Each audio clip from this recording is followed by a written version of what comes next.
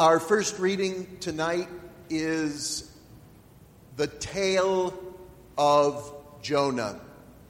In Hebrew, Yonah, say that with me.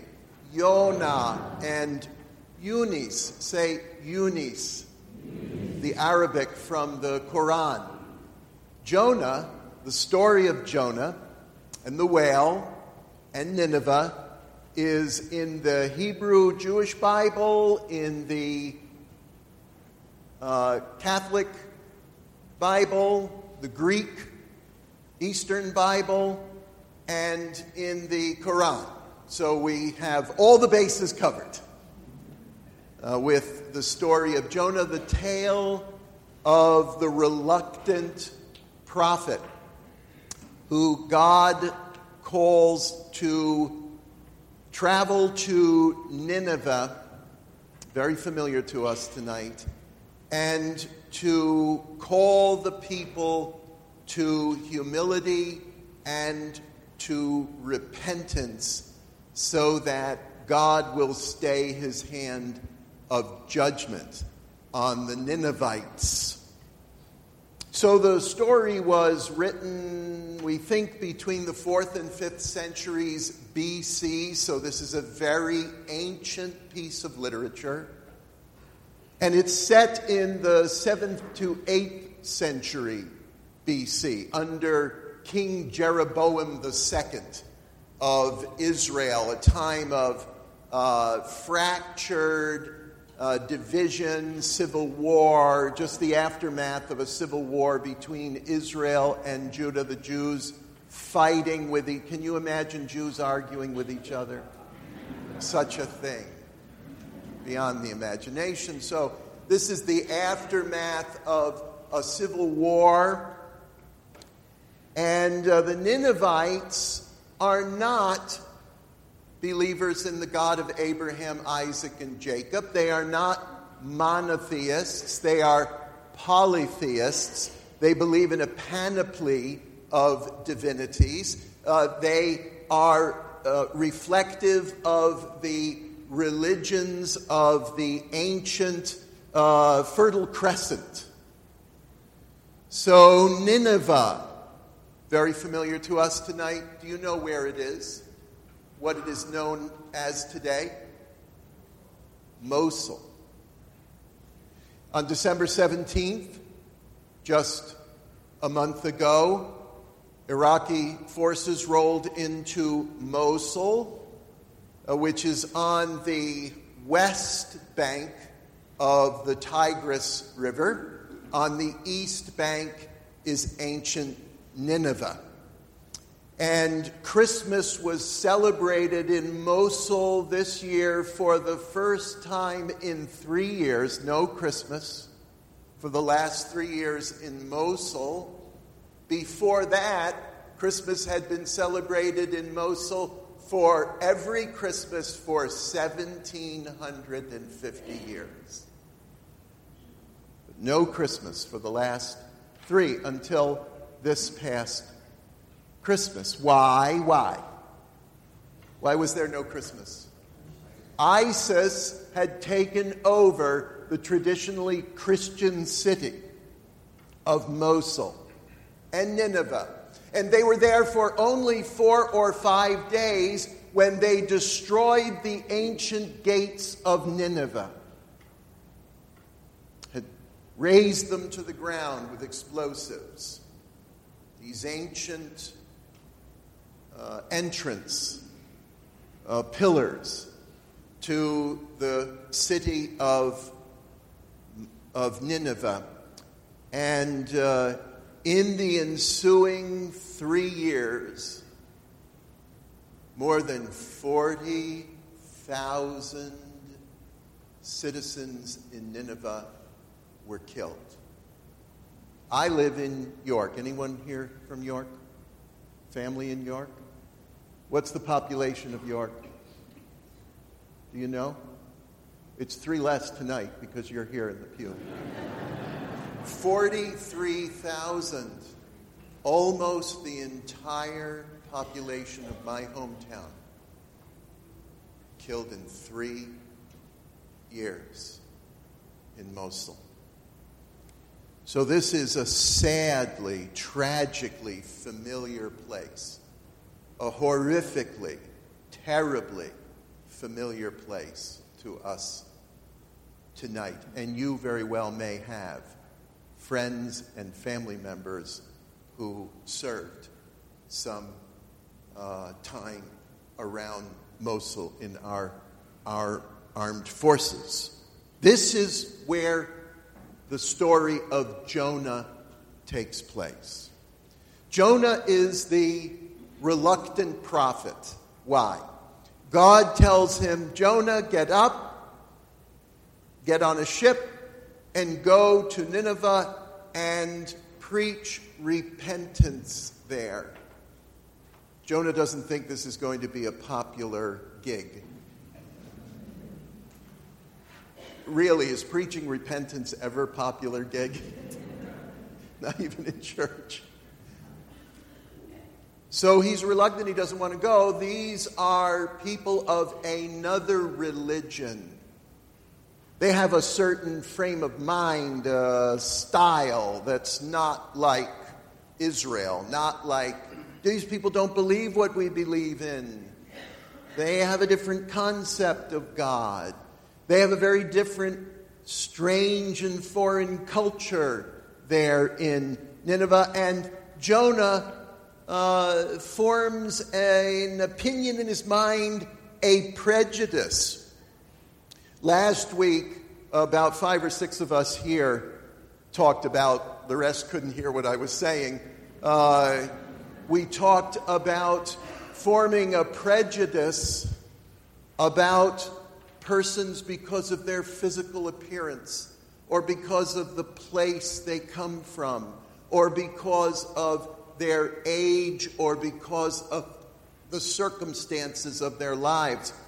Tonight we see in Jonah a prejudice formed about people because of their religious beliefs, because of their culture, the religious culture that they are a part of. And Jonah says, oh no, I know what those people are about. I know just what they are like. And they're not going to be responsive to any appeal on a moral basis. These are immoral unbelievers, and they're not going to respond. I don't want to go there, God. And what does he do? He goes in the opposite direction, right? And what happens? He has a very big accident with, the aquarium. It's an aquarium accident, and he winds up in the big fish gut. And this is the metaphor for trying to escape from God's plan and purpose. So he's turned around, he repents, he's spit out, he stumbles, he gets to Nineveh, and he does reluctantly what God told him to do, go and tell them that they need to make themselves right, they need to amend their ways, they need to repent and turn from evil to good, they need to turn toward God. And what happens? Much to Eunice's surprise, they turn. In fact, they outdo Jonah. They call a great fast for an entire day. They put on sackcloth and ashes, and they confront their wrongdoing, and they turn as a society, much to Jonah's chagrin. Because Jonah knew all about them. He tried to tell God, this isn't going to work. This is a big idea, but it's not going to happen. I know these people. I've heard all about them. I've listened to the news. I listened to talk radio. I heard all about the Ninevites. I know exactly what they're like. And then to Jonah's great surprise, they're touched, transformed, and turned and become a great people. What does this teach us about our prejudices? We form opinions in our minds, usually based on partial information and impressions that are garnered from many different sources. And we form these opinions based on a lot of criterion: the way a person looks, the way a person speaks, the place that a person comes from. We make and what a person believes or does not believe in. And we then cut off the possibilities with those persons. First, we cut off the possibility of a meaningful encounter and engagement. We cut off the possibility of a dialogue from which we can grow ourselves and learn. And we cut off the possibility of a kind of understanding that would lead to a union of mind and of lives. And we do all of this before we ever even test it out. We just form this opinion and then a prejudice, and then we're cut off from possibilities. And what Jonah learns tonight is that those prejudices often are false. And if we leave the door open, if we leave the possibilities in place, if we make the effort, and if we are prompted by the Spirit and we go with that prompt, as absurd as it may seem, then suddenly what we imagine to be impossible becomes reality. And not only are those who we make an appeal to transformed, but we are transformed ourselves in the process, and our lives are open to new possibilities by learning from those unlike us. Pope Francis surprised us his early days in the papacy by telling us that we as Christians can learn even from atheists who can teach us. Even from those who cannot believe, we can learn something truly meaningful. Perhaps I've told you before, but when I was in the ninth grade, that was the year that I came to Christ as my Lord and Savior, was baptized, and I went to see a mentor of mine, someone who had been a friend since I was in the 5th grade. She was Mrs. Daniels. She was the librarian in my middle school. And I went to see her to tell her this because she had taught me something about God. I had learned that Mrs. Daniels, who was a member of the synagogue, was an atheist. She didn't believe in God. And I went to see her to talk to her and ask her, how is it you can be a member of the synagogue and an atheist? She took a piece of paper and she wrote down G-O space D. And then she turned that piece of paper and showed it to me, and I saw the words G-O space D, and then she took it back and she wrote G-O-O-D and turned it back to me. That was when I was in the 6th grade. And that made such a fundamental impression on me. God is good. And I learned from Mrs. Daniels, the atheist librarian from the synagogue, I learned that God is always good, and what is good always comes from God.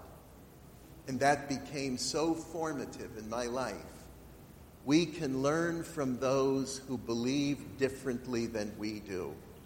If we open up the possibilities of engagement and encounter, as Jonah did reluctantly, and we are reluctantly to explore strange and unfamiliar things, And strange and unfamiliar thoughts are even more threatening than things. But if we open up as Jonah did, prompted by the Spirit, a dialogue with those different than ourselves, we don't, as ISIS did, explode the gateways, but we fling open the doors and we make those possibilities realities as we learn from others, as they learn from us, as God brings our hearts and minds together.